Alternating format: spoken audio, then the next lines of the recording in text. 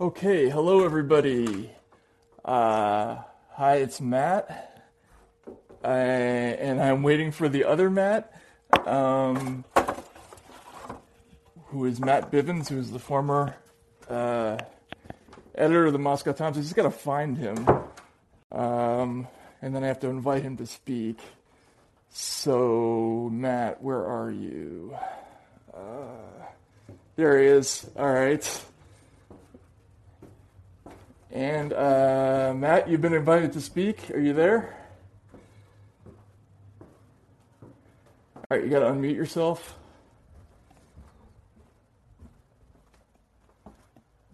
Hey, can you hear me? I can. How's it going? Good. How are you? Good, good.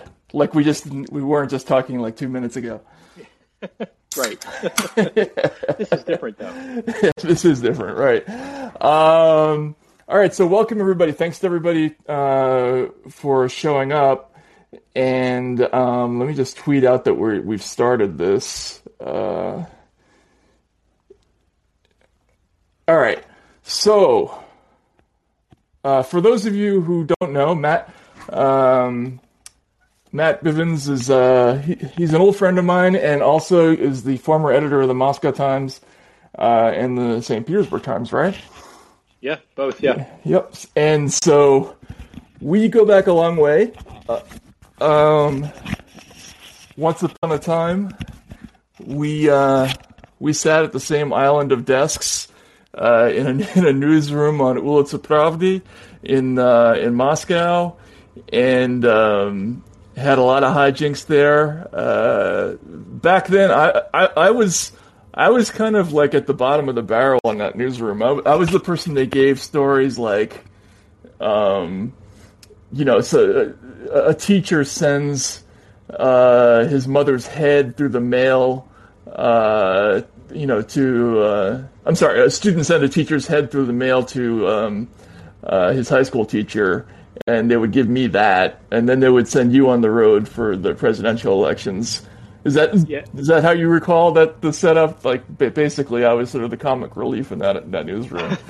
Yeah, well, there was that was an important beat. That country is a mess. It was at that time. I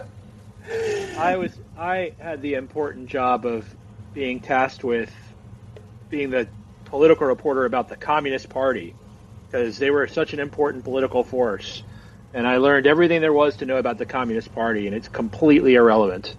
I knew all of their ins and outs, who was up, who was down, but the Communist Party under Yeltsin was a terrible opposition party that had no relevance. Well, I would have been better off doing what you did.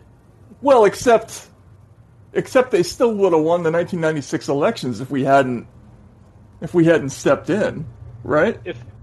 Well, certainly they would have. They ran such a bonehead, but they would have done a lot better if there had been an honest election. That's for sure. Right.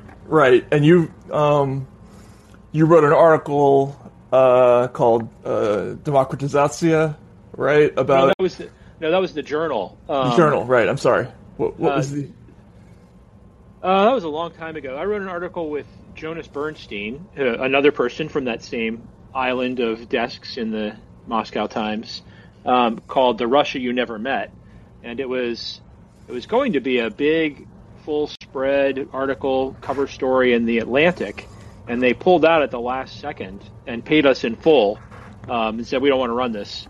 And we ended up publishing it in a scholarly journal. And then within a year, everyone was saying what we had said, but it was not a welcome message at that time. And what was that message? That Russia was not turning out to be a democratic political system, and that all of our advice to improve the economy had basically helped lead to the looting of the economy. Right.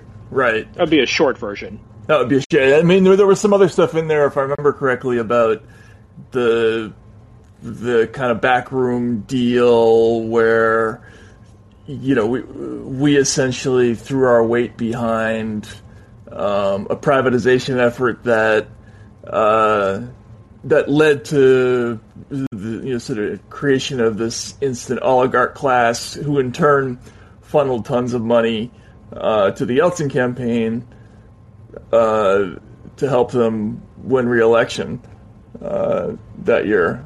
Am I wrong? Was that part of that? Oh no, that was part of it. Sure, that was like that,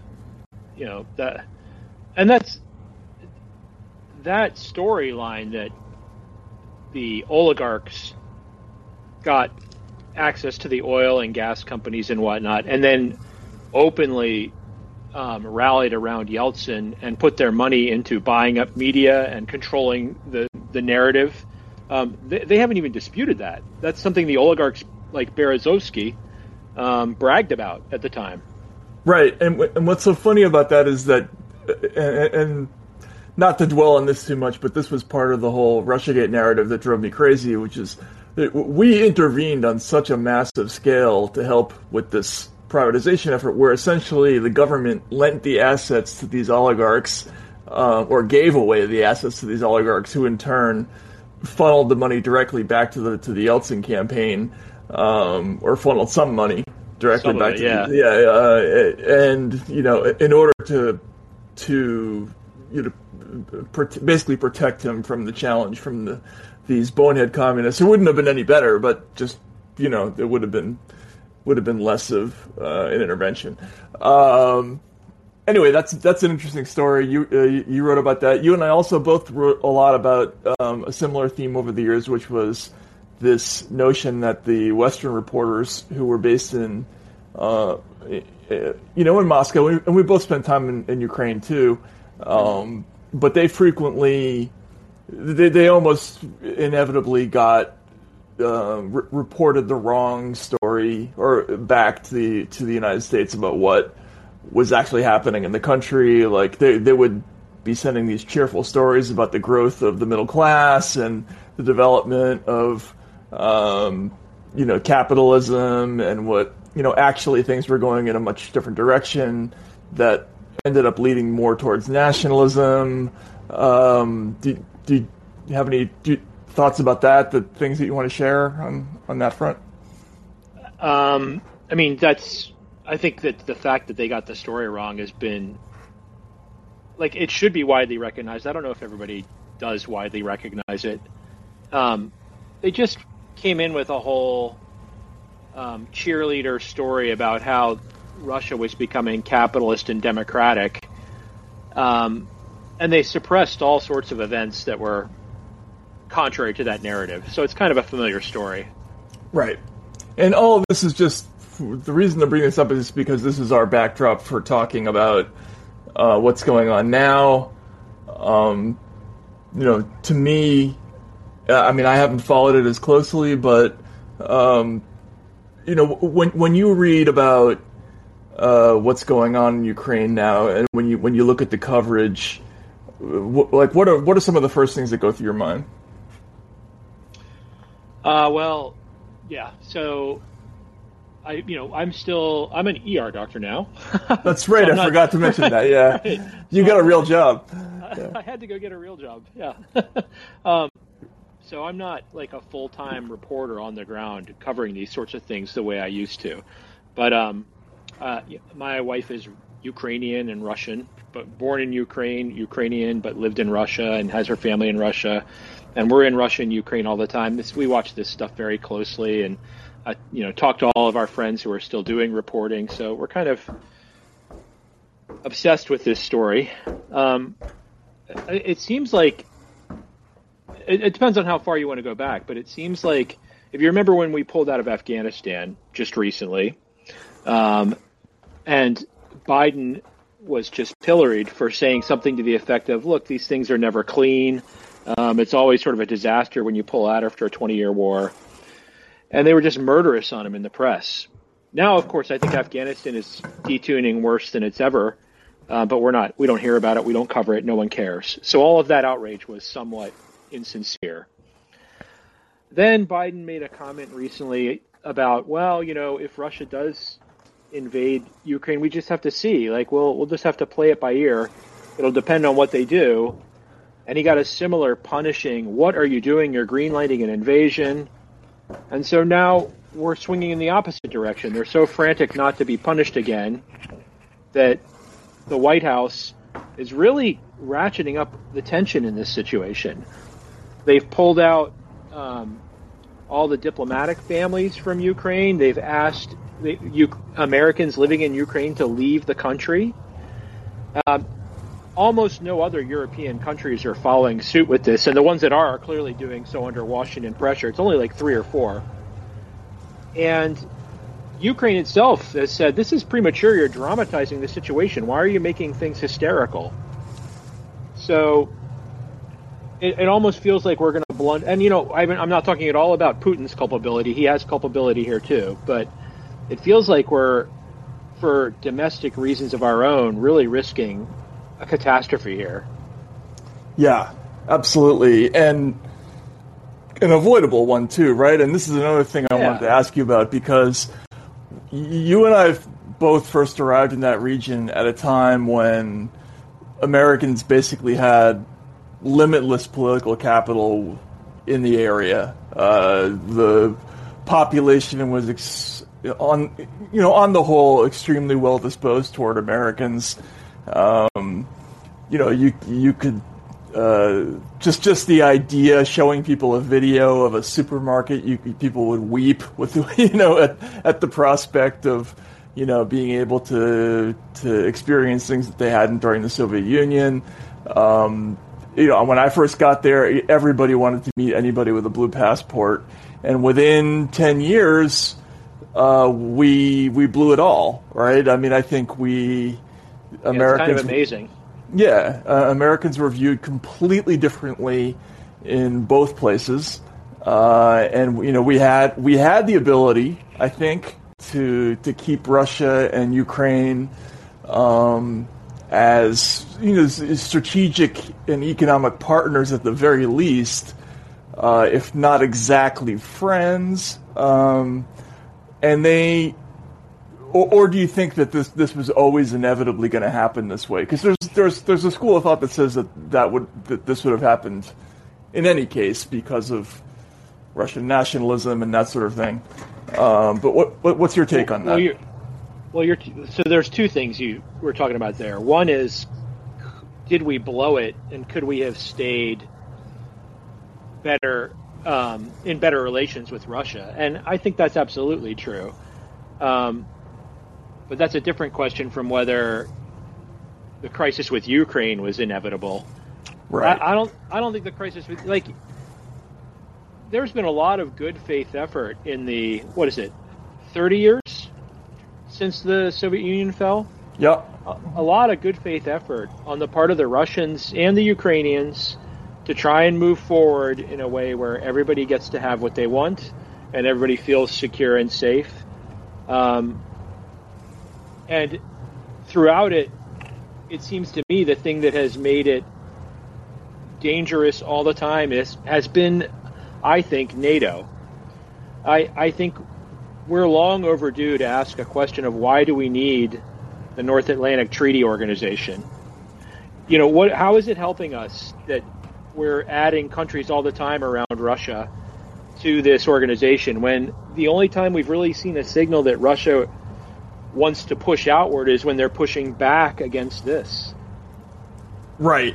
Yeah, absolutely. And just to be clear, to Russians, the whole NATO question, and I get that a lot of Americans don't care about this, but there's a whole story about whether or not we agreed or promised to never step. What is it? What was the phrase? Even one step forward toward. 1 inch or something. Yeah. Right. It's not in dispute. It's well acknowledged that when things were falling apart with the Soviet Union, when the Berlin Wall was about to come down and such, that there were a lot of verbal agreements back and forth between Gorbachev and James Baker and George H.W. Bush, to the effect where they were making verbal agreements about, look, if we do this, will you do that? And they're not even denying that, meaning we do not even deny that we offered those verbals and said, you can safely let the Berlin Wall fall. We're not going to expand NATO. And then our position now is like cheap lawyers. We're saying, yeah, well, he should have got it in writing. That's our position. They just didn't get it in writing, so it doesn't count. But real decisions were made, like allowing Eastern Europe to leave the Soviet bloc based on those verbals, and then we don't honor them. Right. Yeah. And I interviewed a couple of years ago a former CIA analyst named Melvin Goodman, who's written a couple of books, but he wrote one called The Whistleblower at the CIA. But he interviewed both James Baker and Edward Shevardnadze, who were both members of those talks, and they both confirmed, for instance, that the word leapfrog was used, that Americans promised not to leapfrog East Germany into the Russians' former sphere of influence. So this story, while it's not very well known in America, it is in Russia. And so the spectacle of seeing all these nations suddenly tumbling into NATO's orbit, and now that becoming an issue with Ukraine to Russians, it's like absolutely infuriating, right? And it's also not. It's not just that moment. It's that, like in the 90s, Russia was told, well, maybe there'll be a pathway for you to join NATO. And there was the Partnership for Peace. Remember that? Mm-hmm. And then over time, all these other countries were signing up, and Russia was repeatedly expressing interest. So can we join NATO? And finally, it was said no, because NATO needs to have somebody to be allied against. But this is all happening at the level of an organization that seems to have taken on a life of its own. You'll see something happen, and the American government will make a comment, and the German government will make a comment, and then NATO will speak up. What is NATO? Right. Is it us? Right? It's not a country. Right. It has a parliament. Okay, that's great. How does this parliament felt to be having an opinion about things? And it's basically a bizarre situation where often the most inflammatory comments will come out of an organization that does not exist as a nation or a place. Right. It's sort of surreal. I mean, it's clearly a proxy of sorts, right, for American foreign policy of sorts, right? I mean, yes, and I would say it's also a proxy for defense contractors, right? And like the main thing that you're supposed to know about NATO is that if you join it, you have to commit to spending 2% of your GDP on weapons, and they all have to be NATO compatible weapons. So if you used to be arming with AK-47s, now you have to buy American, right? 2% of GDP is a huge amount of money. Most countries don't spend that on their defense. We spend like 3.7%. I just looked it up. So that was one of the frustrating things about Donald Trump, because one of the things I liked about Donald Trump was that he was critical of NATO, but all he really did about it was go out and say, well, these countries need to start hitting their 2% GDP rule. We're tired of paying for them. So it was sort of like he became an even better salesman on commission for the defense industry than the NATO defense salespeople. Right. It is interesting, though, that the attitude about Trump, because if you remember, he was sort of the clown prince of the media through early 2016, probably. And then he started making those pretty sharp criticisms of NATO, if I remember correctly, in March of 2016. And I just wonder if because there was a dramatic shift in tone, and certainly it had a lot to do with the fact that he was locking up the nomination at the time, and people were grappling with the fact that this was really going to happen. But I do think that going after NATO was something that sort of dramatically changed Washington's thinking about Trump, or at least it impacted it anyway. I mean, there was certainly an obsession about it. That was one of the obsessions. I mean, remember when he went on his European tour and there was all that breathless coverage of, is he going to endorse Article 5? Article 5, Article 5. Nobody in America has heard about Article 5. Nobody cares about it. It's the article that says that if a NATO member is attacked, that the other NATO members come to its defense.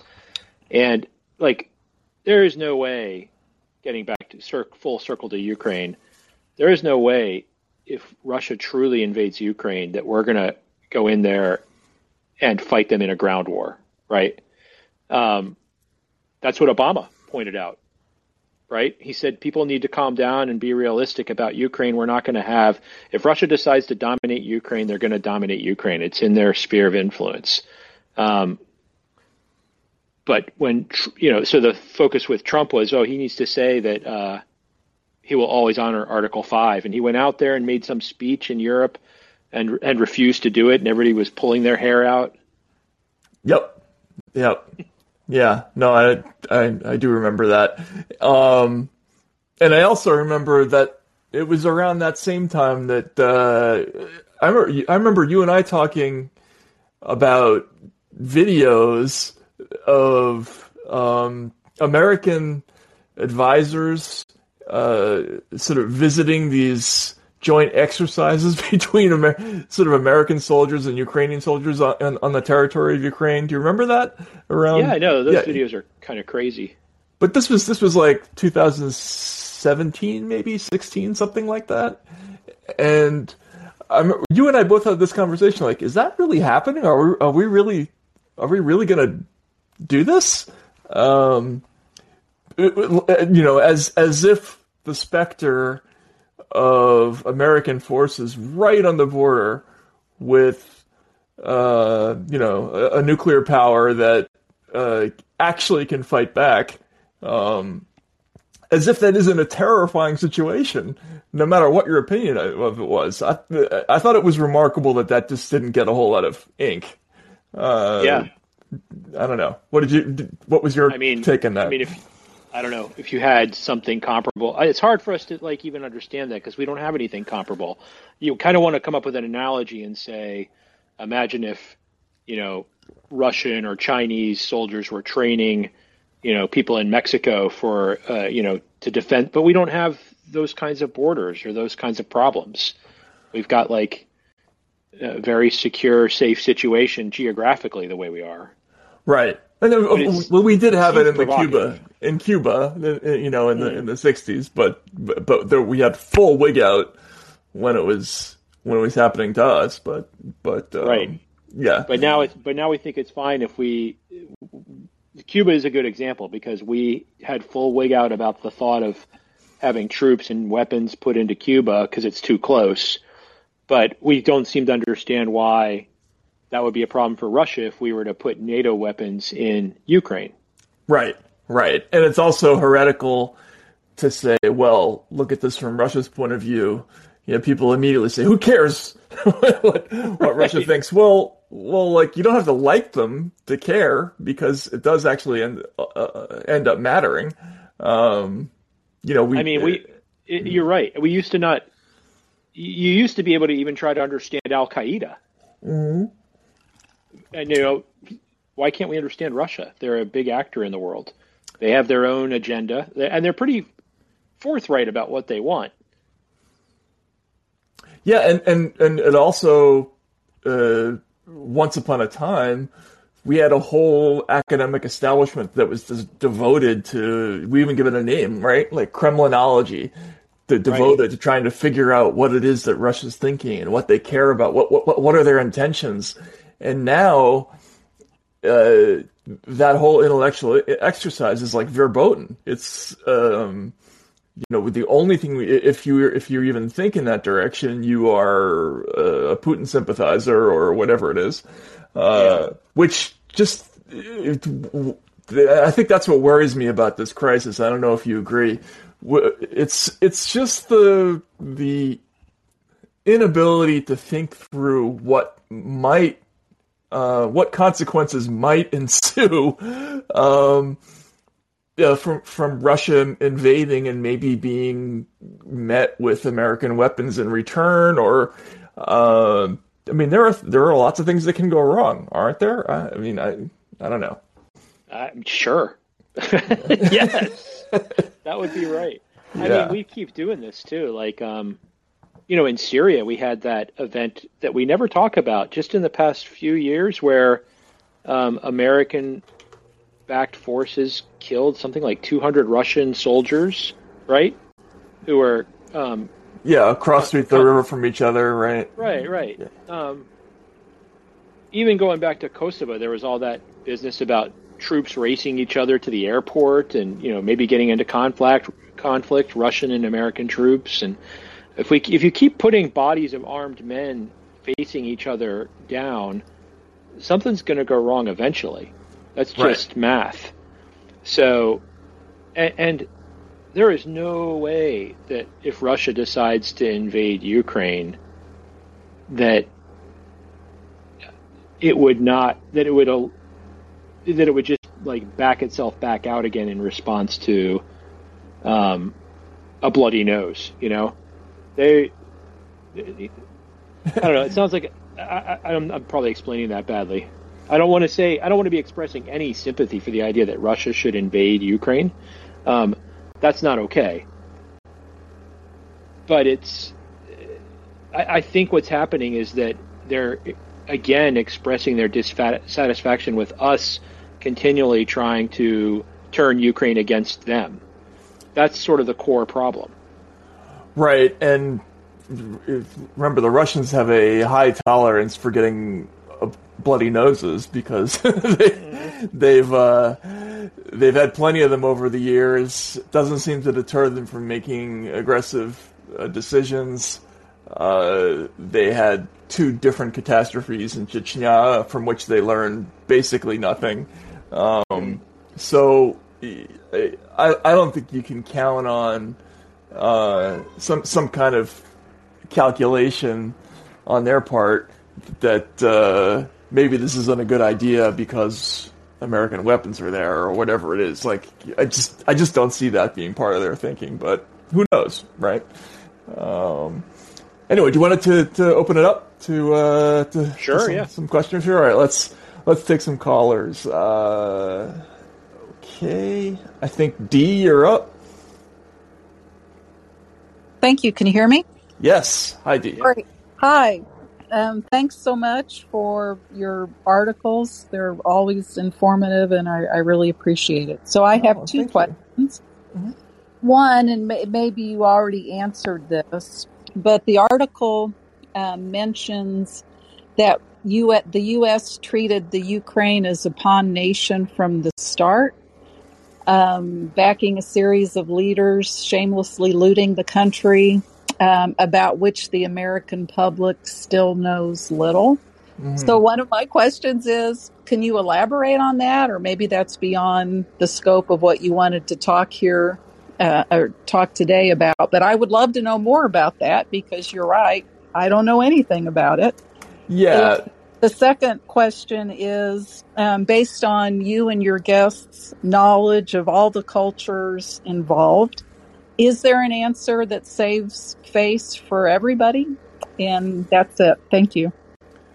Yeah. Thanks for the question. For the first one, and this is basically our playbook throughout the region. We have this sort of black hat, white hat strategy where we go in, we find somebody who's usually surrounded by Ivy-educated advisors who knows how to speak the neoliberal lingo, and we back that person to the hilt. And in the case of Russia, it was Yeltsin, obviously, and in Ukraine, I think it was Kuchma ended up being the person who spearheaded our privatization efforts there, and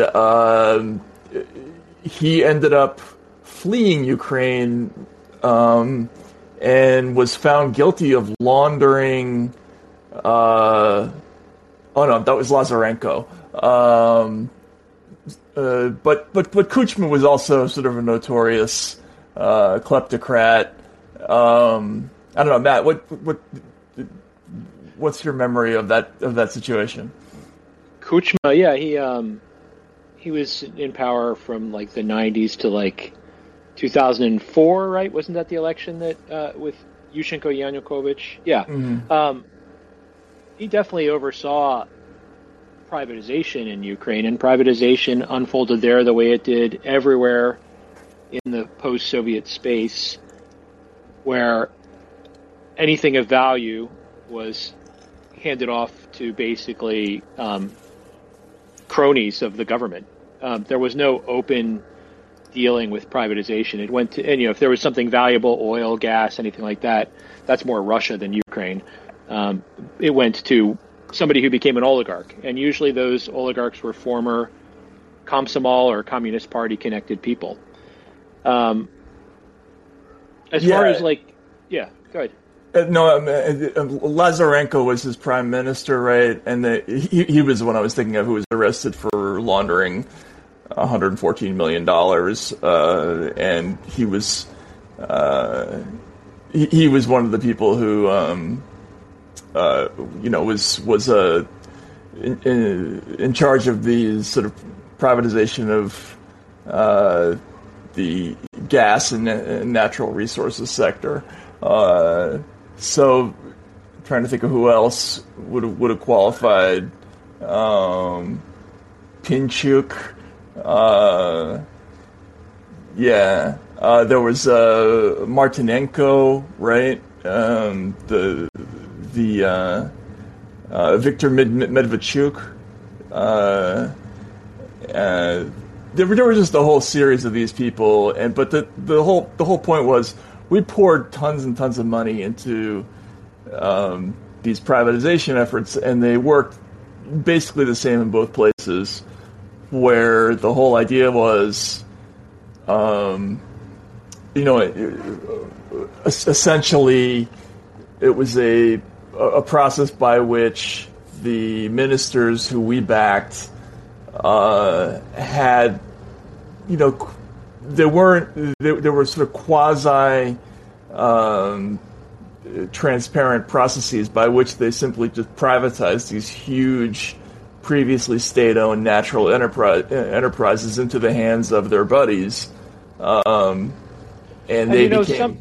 And some of that wasn't necessarily like our fault, right? Like, I think sometimes I wasn't really like, I'm remembering all this better now. I didn't know we were going to go down this particular old path, but if you think back, the original privatization plan, they talked about vouchers, right? Mm-hmm. And they were going to give every Russian citizen one voucher, and then they were going to take all of the property that had been nationalized, and they were going to sell it off, and everybody would have a share. And then it was like Catch-22. Everybody gets a share. Yeah, it's not a terrible idea if they had actually done that, right? If there had been a way that you could have taken, like the equivalent of the NASDAQ 500, created it and given everybody in the country an equal share, then that would have been one way to equitably share out, like re-privatize things. And instead, vouchers became a joke because they took everything of any value out of the voucher program and just suddenly announced, Boris Berezovsky owns this now. He owns the national airline. Khodorkovsky owns the oil company. And that was that. Right. So, in Russia, they had these amazing things called loans for shares, which you and I both covered, where because a lot of the people who were bidding to get these gigantic state, owned oil companies or natural gas companies, they didn't have the cash to actually bid, so the state lent them the money that they would use to buy controlling stakes in these enterprises. Like an overnight became the richest people on earth. It was just insult to injury because they were selling these things off for pennies. Right. Pennies on the dollar, and people who were winning them didn't even have pennies. And they turned to their cronies in the state and said, hey, loan me some pennies for this. And that's how that happened. And it's also like, to your point about how the American media gets it wrong, we were talking about this before. Everybody just sort of rolled with this and talked about how this was all just democracy and free marketeering in action, right up until the moment that they realized that American corporations weren't going to be able to bid for these things. and that's when they turned on the Kremlin. Now it's evil, now it's corrupt, because we're not going to be able to play. Right. Yeah. Yeah, and also a lot of the oligarchs stopped exporting a lot of their wealth overseas, and there started to be an emphasis on keeping the wealth in the countries, and that wasn't greeted too warmly either. But in terms of the second question about saving face, I don't know. I mean, I think it's I don't think there's an out at this point. It depends on what Putin is going to do. My guess is that I don't know. It's hard to say. If we want to be this involved in their business, there is an out, and the out would be for there to be an honest discussion about NATO, about whether or not we're going to press for. Why do we need NATO? What is the point of NATO? Right. Is NATO destabilizing the region? Why do we need to?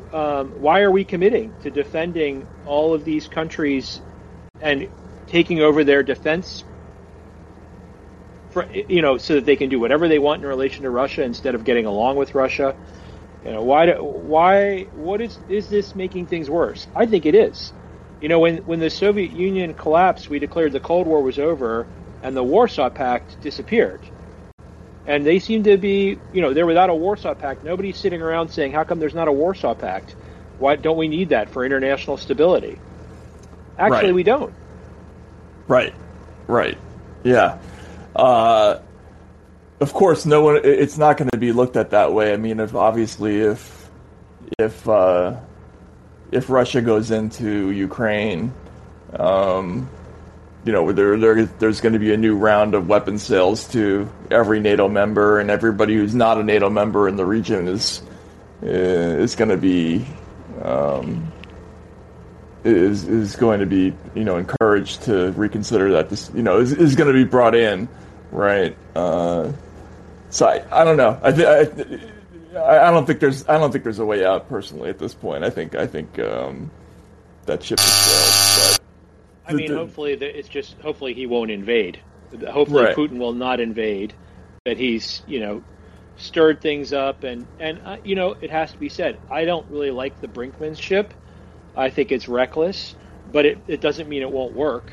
It may actually, all of this hyperventilating by Washington and moving troops and selling weapons into Ukraine, it may give Russia pause. It doesn't, they don't want that. They don't want a big war. They just don't want Ukraine destabilized and taken over by a hostile organization. And it's like, that has happened, in their opinion, in past. The whole back and forth between Yushchenko and Yanukovych over the 2000s about first one, then the other, first one, then the other, one backed by the United States, the other backed by Russia. That smacks to the Kremlin of us trying to control Ukraine, so they have to control Ukraine. Right. Yeah. I mean, I think the calculation for the Russians is they would rather invade. Is it safer to invade or to let Ukraine become part of NATO? I think they probably like this. I think personally they probably like this limbo state where the Donbass is destabilized. The Russian majority in that region is kind of stirred up and pro-Russian, and a counterweight to the more pro-Western half of Ukraine. But nothing gets settled either way. Right. Anyway, cool. D, thank you so much. I really appreciate it. Thank you. All right. And let's go to Gary.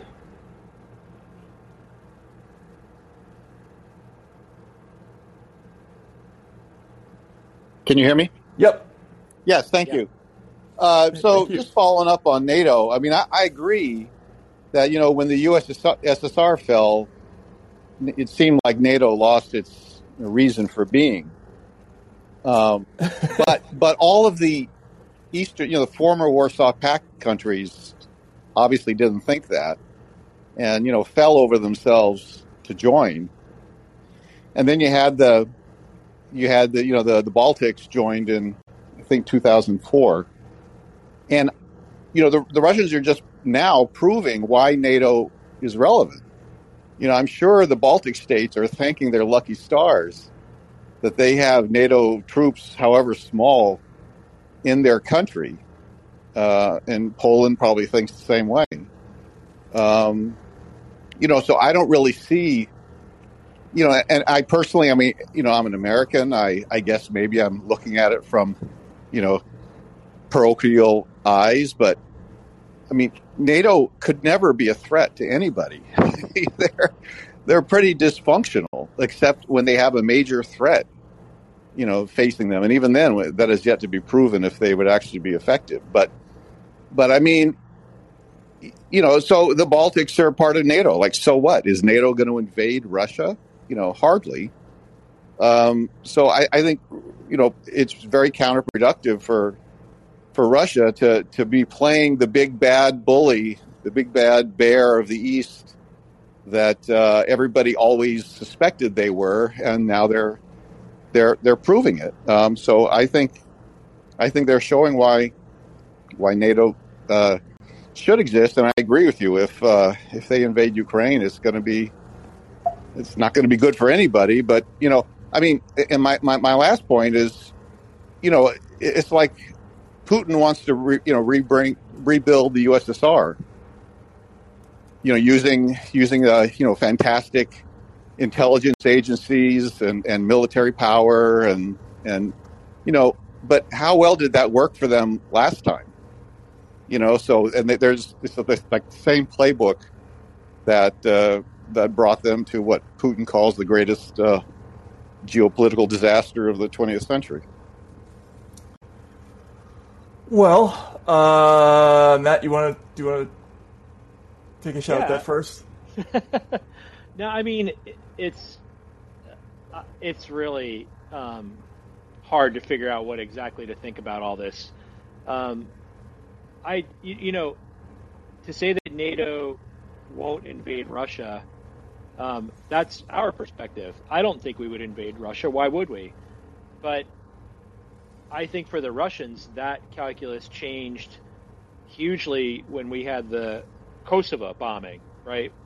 When we got ourselves involved in the Yugoslav wars, which were very personal to Russia. They feel like that's their, Serbian brothers, and we came out against the Serbs and, led a bombing campaign. That was the moment when we were in Russia when, Taibbi, you were there. That was when things really turned as far as how Russians felt about Americans. Suddenly you couldn't even go anywhere near the American embassy. There was like nasty, angry protests. And there's a long history. Like we don't have the same country that Russia does. We have our perfectly safe borders. No one invades us. Russia has been invaded repeatedly, often straight through Oh, are you there, Matt? Sorry, I got a phone call. Lost? I just got a phone call on this same phone that cut off what I was saying.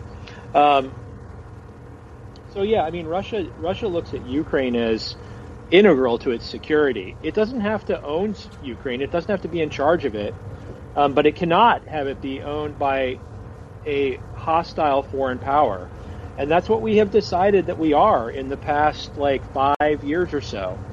We went from the Obama era when we were talking about resetting the relationship with Russia, and calming down. Obama saying things like, to Mitt Romney, the 80s want their foreign policy back. You're making a big deal about Russia. They're not an important power. We're just all going to get along. To suddenly Russia is supposedly controlling us through our elections, and they foisted Donald Trump on us as some sort of dirty trick, and they're scheming against us all the time. Russia hears all that and says, I guess we're enemies, and you're going to control Ukraine now, which is like the front door of our house. That's not okay. So we're going to control Ukraine. And that's been the back and forth since the 2004 Orange Revolution elections, when it was back and forth between a U.S.-backed group and a Russian-backed group. And it's been that way since. Yeah, and it's not a... I think we tend to forget that countries like Moldova, Georgia, Ukraine, all the former Soviet countries and the former Warsaw Pact countries, a lot of them have very, very deep cultural and economic ties to Russia. And some of the deals that have been proposed to bring some of these countries into the fold would have forced those countries to make a choice between keeping some of those relationships and keeping some of that trade and not, right? So in the sort of key moment in 2013 when Yanukovych, who intended to sign the EU integration agreement, right? They were offering the aid offer to sign that deal was $828 million, I think, something along those lines, and part of that was intended as compensation for what was going to be a reduced flow of trade with Russia. Meanwhile, the Russians ended up offering $15 billion. And so, the whole thing put countries like Ukraine in this impossible position where they're being forced to choose between being members of two spheres of influence, rather than either side being okay with a country like Ukraine being in the orbit of both Europe and Russia. It was sort of one or the other. I mean, that's how it was presented, really, from both sides. And I think that was a mistake. I mean, I think we should have approached this by recognizing that there's always going to be a relationship between Ukraine and Russia. As much as those countries have had their problems over the years, they're just culturally inseparable in a lot of ways, and making them formerly part of the EU, of NATO, even though they haven't done that. I think that would be just a massive provocation to the Russians. That would be intolerable. It seems to me. I don't know. I agree with you guys. Yeah. And I was at the embassy during Kosovo, and that was our relationships went south, and I understand in the last 5 or 10 years they've been horrible to work there. Seems a shame. Great place. Yeah, I loved it there, but and I agree with it about Ukraine, and it's almost a Shakespearean tragedy what's going on there. Yeah, if you were at the embassy and you thought about these things too, what then is the purpose of NATO? Like, what should we be doing with NATO? Because that seems like it's just an organization that's flailing around looking for a mission, and we're being dragged along behind it as it chooses its mission. Well, I thought that, like I said, I think, I said, why do we have NATO if we don't have a quote enemy? And maybe if they had disbanded it back then, Russia never would have felt the pressure to rearm. I mean, who knows? Certainly, like I said, the former countries of the Warsaw Pact were not so eager to see NATO go away, or the Baltics, certainly, and maybe because they were taking a longer view of history than typical Americans who think 5 minutes in the future. Yeah, I mean, also, sorry to interrupt, but we can't forget also that there's huge differences between the Baltics, who just really never wanted any part of being in Russia's orbit, and some of these other countries that have always had really close ties to Russia, to Russian culture or Slavic culture, right? So, Moldova, Ukraine, like the Bulgaria, there's just a big difference between those countries and the Baltics. Seems to me. Ukraine in particular, right? Because Ukraine and Russia, it's kind of amazing to think about how well they got along for so long until just recently. They're the two biggest countries in Europe, right, by territory, and they, after the Soviet Union broke apart, figured out ways to get along fine. There was no real passport control for the longest time. You could travel freely back and forth between the two countries. Everybody makes a lot of focus about the Black Sea Fleet, because that's at Sevastopol right there and off of Crimea. And Russia and Ukraine agreed that they were going to each rent half of that base and share it as sort of like a joint fleet. They figured out lots of ways to get along. But to your point, Taibbi, once Ukraine started looking around and saying, we actually want more integration with Europe, we think it's a better economic deal, and started heading down that road, Russia counter-offered with a much better economic package at that time. And a threat, too. Like, if you do... Yeah. Right. And then there was a coup. And the pro-Russian president was gone and had to flee the country, and a new government entered that we all embraced. So from the Russian point of view, everything seems very dirty. It seems like part of a conspiracy against them. I think that's how they feel about it. Right. Can I have one more point, or do you want to move on to that? No, it's fine. Go ahead. Yep. I think a lot of these countries want to be like Western Europe, and economically, they want to be rich. They want to have great roads. I was in Romania too, and when Romania joined the EU, it was, they bent over backwards to get to join the EU, and I think they all hoped it would solve a lot of the corruption problems, and it hasn't. But still, they had that, so I think Ukraine probably was, I don't know personally, but I think, they wanted to be more like Europe and not like Russia. And really, no matter how much Russia is going to offer, they're never going to be like Western Europe by being tied to Russia. Yes, although,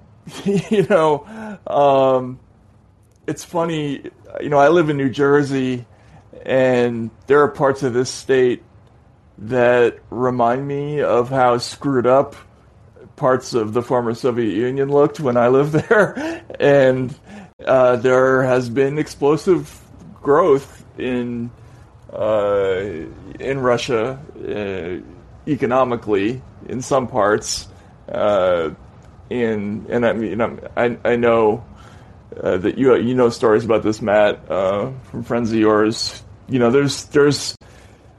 There's some optimism about the way things are going economically over there that was absent when I lived there. And so I don't know. I mean, I think you're right. I think those countries initially very much wanted to be part of that club. But it's not, it's not an easy decision. You know, I think we have a view of it that is, that is still grounded in the Cold War idea that, it's always going to be miserable and dark over there, and our places are always going to be well run. Whereas some parts of the world look at us and they see us as a country in decline. That's increasingly a mess politically, and they're not so sure they want to be part of that either. I don't know. But interesting. Anyway, Gary, thanks a lot. I appreciate it. Let's go to GK.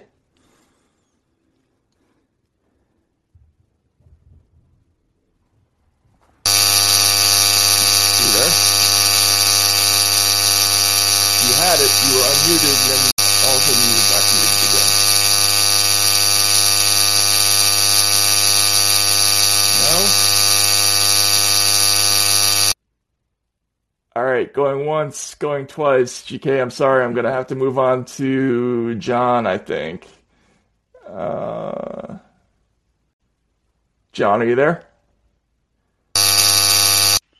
Yeah, I'm here. Can you hear me? Yep. How's it going? Hi.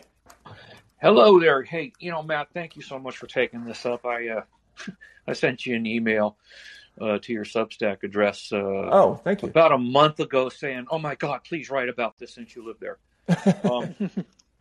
The comment I want to make about, I want to bring up two things about just kind of from a historical perspective, and maybe we just need to really work hard to help the American people understand how Russia sees the world. Because in 1939, the Soviet Union signed a non-aggression pact with Hitler's Germany, which they promptly broke. And that was the start of a story that ended with 25 million Russians dead. Now, to get our heads wrapped around this, Pearl Harbor, we lost under 3,000 people. We lost about 3,000 in 9/11. So you have to take our national memories and multiply them 100 times before you even approach the national memories of Russia. And when I hear NATO say, "Oh, this is just a defensive, we're just a defensive alliance," I'm like, that's a distinction without a difference to the Russians. The last time the Russians had a capable military power on their border, it didn't end well for them. The last several times that's been the case. Yeah, absolutely. Yeah, I used to just tear my hair out listening to John Kerry and Barack Obama talk about, the 21st century, this, that, and the other thing. I'm like, well, wait a minute. The 18th century wasn't very kind to the Russians. Neither was the 19th, and the 20th was the worst of all. Why would the Russians think the 21st century is going to be any different? There's no rational reason for them to feel that way. May 9th, they celebrate what they call the Immortal Regiment. And that's amazing. I really, Matt, both Matts, I'm going to beg you, please cover that this year. Please write about it. It's May 9th. Please write about their celebration of the Immortal Regiment, because you're going to have all kinds of optics, all kinds of imagery that you can bring to the table. And it's going to be a very, very great opportunity. It's a teachable moment for the American people. We need to have really clear reporting that's not tainted by the bureaucracy. NATO is a bureaucracy. Their first priority is not defending anything. Their first priority is perpetuating their own existence. Correct. Yeah. I agree. And that's the case in every bureaucracy. I work close to government, and I see it every day. Every single bureaucracy has the same first priority, and that's the perpetuation of their own existence. And so we need people like you guys who are willing to stand up and just tell the story the way it is, so that we can understand why Russia feels the way they do. Because there is no difference between an offensive posture and a defensive posture to them. And they learned that lesson in World War II. They learned that a treaty on a piece of paper doesn't stop bullets. It doesn't stop missiles. It doesn't stop tanks. The only thing that stops missiles, bullets, and tanks are other missiles, bullets, and tanks. And so they're never going to see the world any other way. They just can't permit that themselves to countenance going through a repeat of World War II. And I'm just going to leave it there, Matt. That's what I want to beg you guys to do. Please cover the Immortal Regiment. The closest thing we have to it is The Greatest Generation, but it doesn't even approach how they memorialize those who they lost in World War II. And we've got to be able to read and see and hear an honest reporting of that celebration in order for us to understand why they feel the way they do. And then maybe we can turn to our foreign policy establishment and tell them, just get your damn act together, or get out and let us put somebody in there who understands these things. Thank you, Matt. All right, excellent. Thanks, Sean. I'm glad you mentioned the Biesmierny Polk, the Immortal Regiment. This is a Dane Pabiedi thing, right? So that's the you've seen the footage of it. That's the began as a spontaneous thing where people just decided to organize a march on Victory Day, holding up photos of loved ones who had died in World War II. And it swelled to the point where they'll have like 25 million people out on the streets just marching, holding up photos of their family members who participated in the war. And it's a national celebration now that's completely organic. It wasn't created by the Kremlin or dreamed up by anybody. It just sort of happened. And now it's like one of the, we have July 4th. This is even more emotive, I think, for them than July 4th is for us, Yeah, I never saw that personally, but I do know it's happened since we weren't. It wasn't happening when we were there. But what I do remember, and you and I both remember this because we both lived in Petersburg. We both knew Blokhadnetsi, right? Oh yeah. So for those who don't know the history, like the city of Leningrad was blockaded during World War II, and there was just unbelievable suffering and starvation, and ordinary people went through things, and they were still around. Like I met a number of these people, and so there's a living history of suffering in Russia that is like a very profound thing in that culture, and you really have to distinguish between the country's leaders, who, let's not forget, signed a treaty with Hitler so that he could go invade the rest of us, and the Russian people, who ended up suffering enormously for the decisions that Stalin made, and just went through things. And you know this from talking to your in-laws and other people. The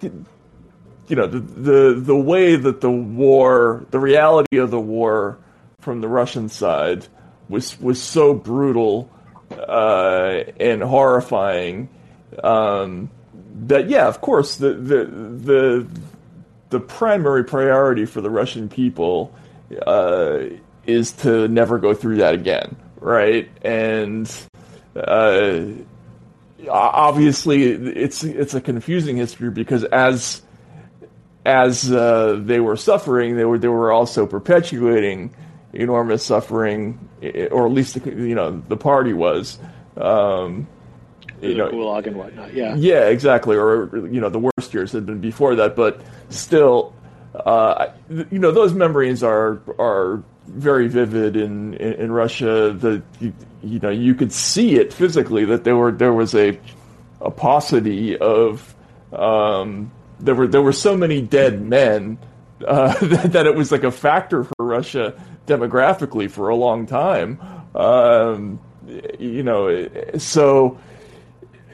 Yeah, I think we in the United States don't have anything to compare that to, like what that national memory was like. Matt, it's interesting because the Civil War, if we look at our Civil War death toll, you go down to the South, and like in Alabama, if I remember correctly, the age of consent for a woman to marry without her parents' approval is 16. And it goes all the way down to 15 or 14 with the woman with the parents' approval.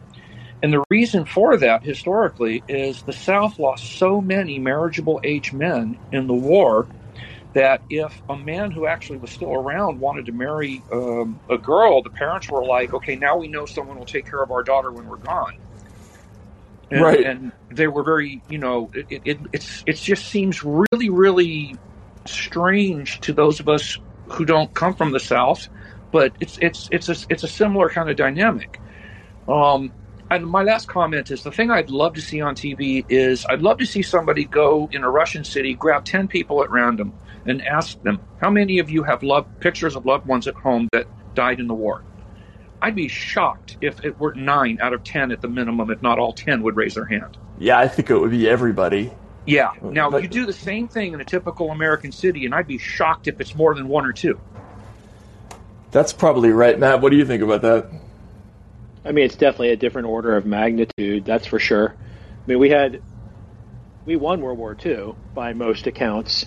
And we had not just the European war, but the war in Asia, the Pacific, right? But our soldier death toll. Oh, did I lose you? Sorry, got another phone call. Was a fraction of.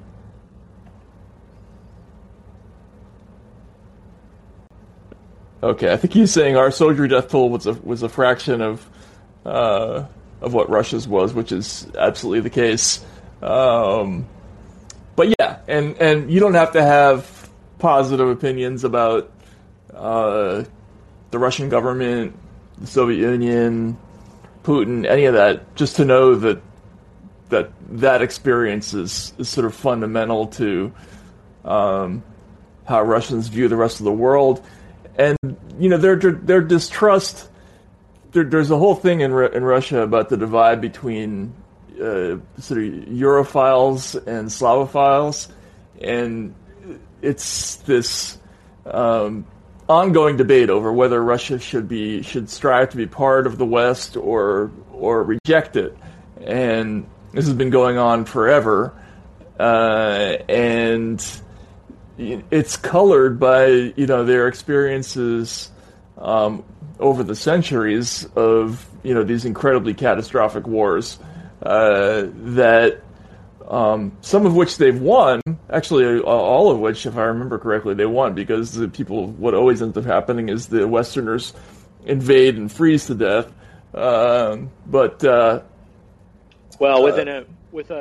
There's some important exceptions to them always winning, and one that would be really relevant would be the Crimean War, right? Well, that's true. You're right. Yes. Yeah. Yeah. It's kind of fun to even think about that, like when we're talking about Ukraine now, because first of all, before Putin invaded Ukraine proper, they seized the Crimean Peninsula of Ukraine, which everybody sort of was upset about when it happened, if you remember back, but also sort of went, well, that seemed like that was one of those errors of the way the Soviet Union fell apart that was going to have to be addressed at some point. This is not the right way to address it, but I guess it's addressed now. It's going back to Russia. It had always been Russian until Khrushchev gave it to Ukraine as a birthday gift on its 300th birthday, back when that didn't mean anything, really. That would be like if the U.S. Congress decided to give a piece of, Virginia to Maryland, right? It didn't really change anything. It would be offensive maybe to Virginia, but it didn't really change anything. But then when the Soviet Union fell apart and they were separate countries, now Crimea, which had always been Russian, is part of Ukraine. Yeah, plus it's also just very in the Russian character. I'm sure he was drunk when that happened, right? Right. Давай сделаем это, right? Like let's right. let's it see has if we that can. feel to it, doesn't it? You kind of have to wonder how they all received it at the time. I wish I knew how that was discussed in kitchens across the Soviet Union. Right. But the Crimean War, they I don't think to this day people really understand fully why that particular war started.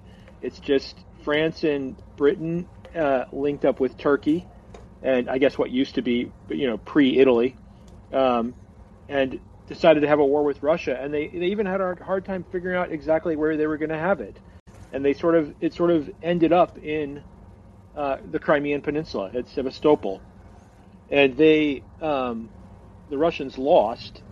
This is the war that gave you the Charge of the Light Brigade and Florence Nightingale. Sort of a weird, strange footnote war in history. But when they left, they were furious, and they were so embarrassed it led to them selling Alaska to the United States in some arguments, because they felt like, well, we can't defend anything if we can't defend Sevastopol. That's a case where, for no particular reason that the Russians fully understand or historians understand, the West came charging in straight up through Ukraine, Crimea, and smashed stuff. That's like precedent for them. We haven't had that experience. If we'd been invaded by Canada on 3 different occasions where they would like come down and burn our capital, and we might have strange feelings if Canada started arming heavily on the border, right? Right. Fortunately, the Canadians are nothing like that. But yeah, no, absolutely. I mean, and this just gets back to the whole Russian attitude towards Westerners, which is just very complicated, right? Like there's envy, anger, admiration, and a whole lot of other things mixed in there, right? And I think most Americans are just not in tune with what those feelings are. So, but anyway, let's. John, thanks a lot. I appreciate it. Matt, do you mind doing one or two more? Is that okay? No, sure. All right, let's. John, thank you so much. All right, and thanks, let's go to Joe.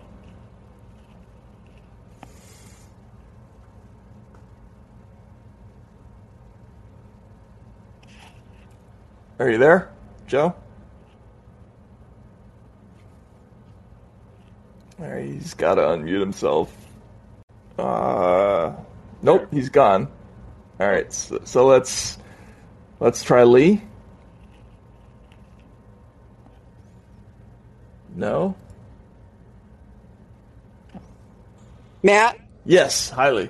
Sorry, I wasn't quick enough. I want to be brief. I'm running around doing errands, but I just never want to miss your call-ins. I'm so grateful to you and your old friend, for the courage you have to speak about the truth. And thank you. Not only are you both very articulate and intelligent and clearly high integrity, the frustrating thing for me is so much of what you're doing is obviously singing to the choir. And I know everybody, globally in the media in one way or another. So I just wanted to say, please don't give up trying to be heard by larger audiences. I am seasoned now, retirement age, and grew up in the Marine Corps with very progressive family. Daddy, loved Smedley Butler, so we all need to reread Smedley Butler. War is a racket, and I don't know if any of us in this country are fully appreciating how much this is about following the money. I'm listening to folks here. We all have a capacity for empathy and compassion. We know our young, naive, patriotic people are going off to get maimed and killed with the repercussions of that trauma to the rest of us, especially to their loved ones. Instead of having jobs programs or whatever, the military is that, and wasted resources and increasing economic disparity. I'm not a Democrat. I mean, I think they're all in bed together, the D's and the R's. And so your independent voices, I just want to applaud so much. And if there's a way of going back on Bill Maher, or doing, people who have a broader audience. I try to listen to some of these more right-leaning folks every once in a while just to broaden my perspective. one of them early this morning was talking about there's nothing that Putin's asking for that is unreasonable. I don't know. I'm just going on people who are paying attention more than I am. But, we are doing this on purpose. These folks, quite often, our leaders are people who've long since lost a conscience or sense of humanity. And there's no way to just bluntly say that to anybody you want to persuade. But if you can think of people who are, in the pockets of some of these leaders who do have a conscience and get their help, I can't think off the top of my head who that would be, but it feels very urgent to me for our children's future. So thank you again. I mean, because you're so engaging and funny at the same time. Like, you're not acting weird. I mean, people want to listen to you. People want to, you know what I mean? You've got that in that style, and you've got you push back so in such a gentlemanly way, but with humor. Like about the attacks on Substack or Joe Rogan, who, he's just getting people to speak the truth the best he can. I mean, I go back on there, please. I really just wanted to thank you and encourage you. Oh, well, thank you, Lee. I really appreciate it. He's kind of got a big enough head already, but yeah, exactly. Well, I know you love that muckraking. It is fun for you, obviously, but that's probably why you're still willing to do it. And I'm sure your kids are keeping you humbled plenty. So keep. Well, that's true. Yeah, yeah.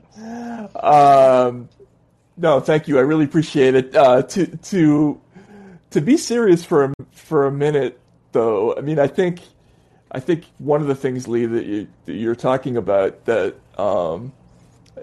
is a constant source of frustration for me. Matt, if you want to talk about your other role and in the sort of anti-nuclear movement, in a moment we can get to that. But good. Oh, I love hearing that. So, yeah. But one of the things that's an absolute constant in American politics and always has been a source of frustration to me throughout my career is that any politician who has any kind of anti-war leanings just sort of inevitably comes under fire through a system of propaganda that we have in this country that almost works on autopilot. I mean, the Pentagon has a $1 billion PR budget, but they don't even need it because the most of the media companies are already sort of in sync with this highly militarized view of how the world works. And so anybody who has ever expressed any reservations about going to war in Iraq or not look what happened with Tulsi Gabbard. Oh, I know. It broke my heart. Yeah, so it's I think it's one thing, I think, for people in the media, and I don't know, Matt, if you want to talk about this at all, but it's the one thing that is most difficult to penetrate in our media is to get any kind of anti-war view in front of a big audience. It's designed to not let that through. Right. I don't know, Matt, if you had any thoughts about that.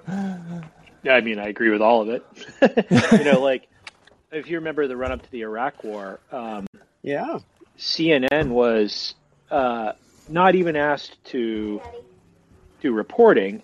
They were just asked if it would be possible for peace groups and churches to buy ad time as if they were a business, paying going rates. And CNN refused to let them do that.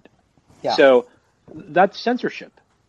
Yeah. But that, and why do they do that? Because a lot of the media is owned largely or partly by defense contractors.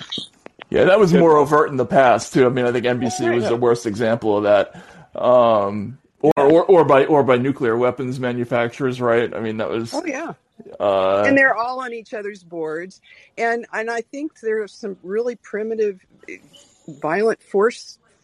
some violent forces going on that are primitive because of this just tragic misrepresentation of Russia in general, and this ridiculous hatred that people like, you talked about in your Hate Inc. book, fuel.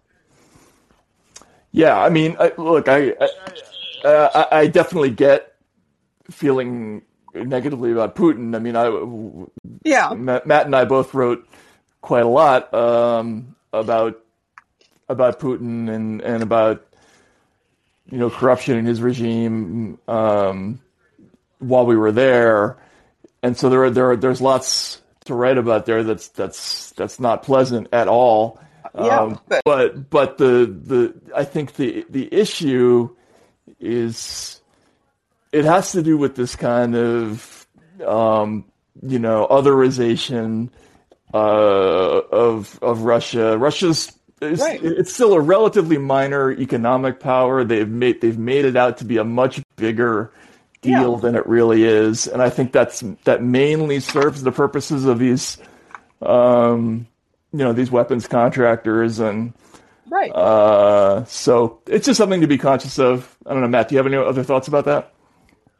I mean, the only other thing I would say about that is that Russia does have thousands and thousands of nuclear weapons, and they are pointed, a lot of them, at us. That is true, yeah. And we have a lot of nuclear weapons, thousands pointed at them. If anybody anywhere uses 0.5% of the nuclear weapons arsenals that are out there, it'll crash the global climate. This has been well established. I actually have a kind of a white paper coming out with International Physicians for Prevention of Nuclear War soon about this. It's shocking. Like even a tiny, quote unquote, nuclear exchange between India and Pakistan could take us back to ice age level temperatures, and there'd be like a total breakdown of everything. So and this is like, I'm on the National Board of Physicians for Social Responsibility, which is part of ITPNW. Yeah. Mm-hmm. So, we have our nuclear weapons are on hair trigger alert. Yes. We have hundreds of nuclear weapons to be launched within 30-minute briefing at tops to our U.S. president. As an ER doctor, I do things like decide whether I'm going to send somebody to the cardiac cath lab for a heart attack or give them medications for a stroke. Getting something done in 15 to 30 minutes it's overwhelming to get something done. And now we're talking about making a decision much bigger and much harder to understand that's repeatedly been turned out to be a mistake. Right.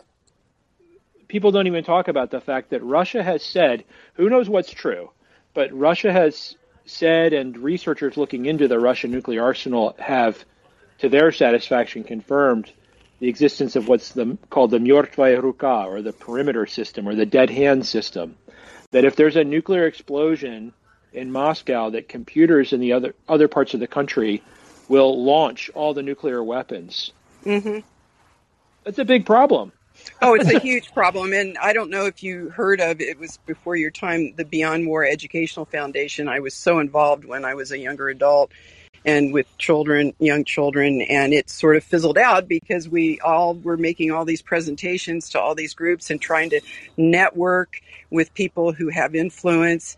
And everybody we talked to, it seemed, was so tribal and worried about how it would affect their business that we're just siloed in these different echo chambers, whatever the metaphor is, you know what I mean? I mean, if there's a way you can leverage any personal connections where it's somebody who, like appreciated Tulsi, for example, but has money and clout, and they can, and maybe wants to leave a legacy that's more than just leaving gazillions to their kids. I mean, it would be awesome if we could find that, because people like Daniel Ellsberg, and even Noam Chomsky, they're doing the best they can, but they're not here much longer. It's just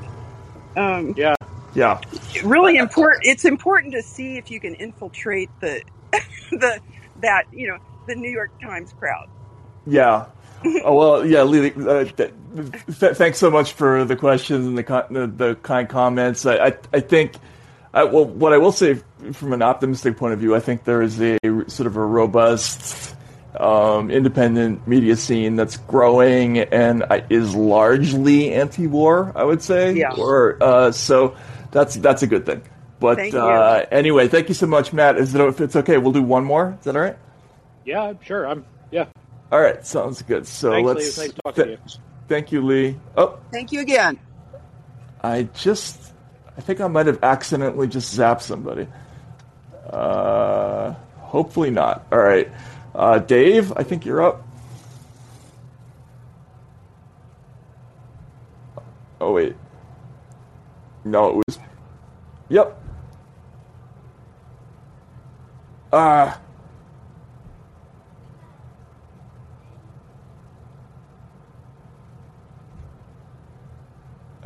Okay, sorry. Showing off all your technical abilities here. Yeah, exactly. All right. I don't know. This is the. Hey, Matt. Yes. Hey, it's great to talk to you. I've been following your work for a while, and I'm a huge fan of your reporting and as well as Useful Idiots and your books. So it's really cool to talk to you. Oh, thank you. So I was just wondering, I know you've written about before, like in Afghanistan, for example, how, you'll see the mainstream media will have on like generals and they won't disclose that they're getting funding from the military-industrial complex. And so I was wondering, in this Ukraine situation, I've seen multiple Ukrainian officials saying they don't really think a Russian invasion is as imminent as some of the West is portraying it to be. So I was kind of wondering, like, how much of a role do you think sort of like military-industrial complex-funded think tanks are having in sort of pushing this narrative and sort of using it to justify, sending more arms to Ukraine and things like that would benefit companies like Raytheon and well, not necessarily Boeing, but Northrop Grumman. Yeah, exactly. Yeah. That's a great question. I don't know. I mean, I'm at the point now when I watch the news where I don't really know how much to believe about almost anything. So yeah, me too. So for instance, those satellite photos that purported to show the massing of the Russian forces. There was a time in my life where I would have reflexively accepted that as true, and now I don't so much. I do think that a lot of the portrayal of or the emphasis on Ukraine as an issue, as opposed to all the other places and things in the world that we could be talking about, is partly an outgrowth of the influence of all these lobbyists and weapons companies, and in much the same way that you see cable news, the way that they talk about the pandemic is so influenced by the fact that pharmaceutical companies are the biggest advertisers on cable. Exactly. It's just impossible in Washington, especially where defense money dominates everything. The owner of the Washington Post is one of the biggest defense contractors and intelligence contractors in the world. It's hard for me to separate out how real this issue is versus versus how much of it is just trying to whip up the public in order to justify more arms sales, not only in Ukraine but to other areas in the region. And you might have seen a story that said that Joe Biden was quote unquote weighing sending more weapons to other countries in the area, which had to be great news to a lot of people in the D.C. area. But I don't know. Matt, what do you think? I mean, if you do the math on 2% of the Ukraine GDP, which is what, if Ukraine joined NATO, they would be expected to spend on weapons, it's $3 billion a year. So that's not nothing. That's like for a not super rich country. And I don't think you have to. I think part of the issue is. Could you mute yourself while Matt talks? Is that okay? Yep. Here. Go ahead, Matt. Oh wow. Okay. Yeah. That's better. I kept getting a lot of feedback when I'd be talking. Yeah. I was thinking about it, and like, if it doesn't have to even be as incredibly nefarious or conspiracy-minded as it sounds. If you remember, like, Grapes of Wrath, there's like this famous scene where the bank guy goes out and explains to the farmer that they're going to have to foreclose on his house, and the farmer's like, "Well, tell me who I have to go shoot at the bank to stop this. I'll just kill that guy." And the bank representative replies, "So it doesn't matter. The bank is bigger than any one person. If you kill him, somebody else will just be replacing him. Everybody who works at the bank abhors what the bank does. Nobody thinks it's right, but the bank is just the bank. It just moves. It does its own thing." And I think, like, defense contractors are probably similar in a lot of ways. They are organizations that have a mission. They're making their product. They have to sell their product. They advocate for things that will let them do that. And there's no pushback in that space because there's no competitor against that, right? If you think, like, in lots of ways, this may seem like I'm changing the subject, but if you think about climate change, in lots of ways, I'm more optimistic about that because there's a lot of other competitors that get money from working to get us to clean energy systems, right? Mm-hmm. There's solar, there's wind, there's a whole constituency. All of that positive energy will eventually back campaigns, political changes, etc. There's no peace constituency. Nobody makes a buck off of trying to stop the spread of NATO or stop the spread of weapon systems. So you have to actually stand up and do something about it. And I found it very disheartening when I've gone around talking to people in Congress through PSR about how they need to, step away from nuclear weapons, step away from militarization. Their reply is absolutely agree.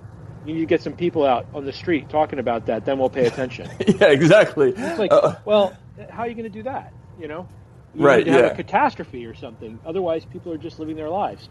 You could get them out there to talk about healthcare costs or heating costs or even climate change, which they're recognizing threatens them. But,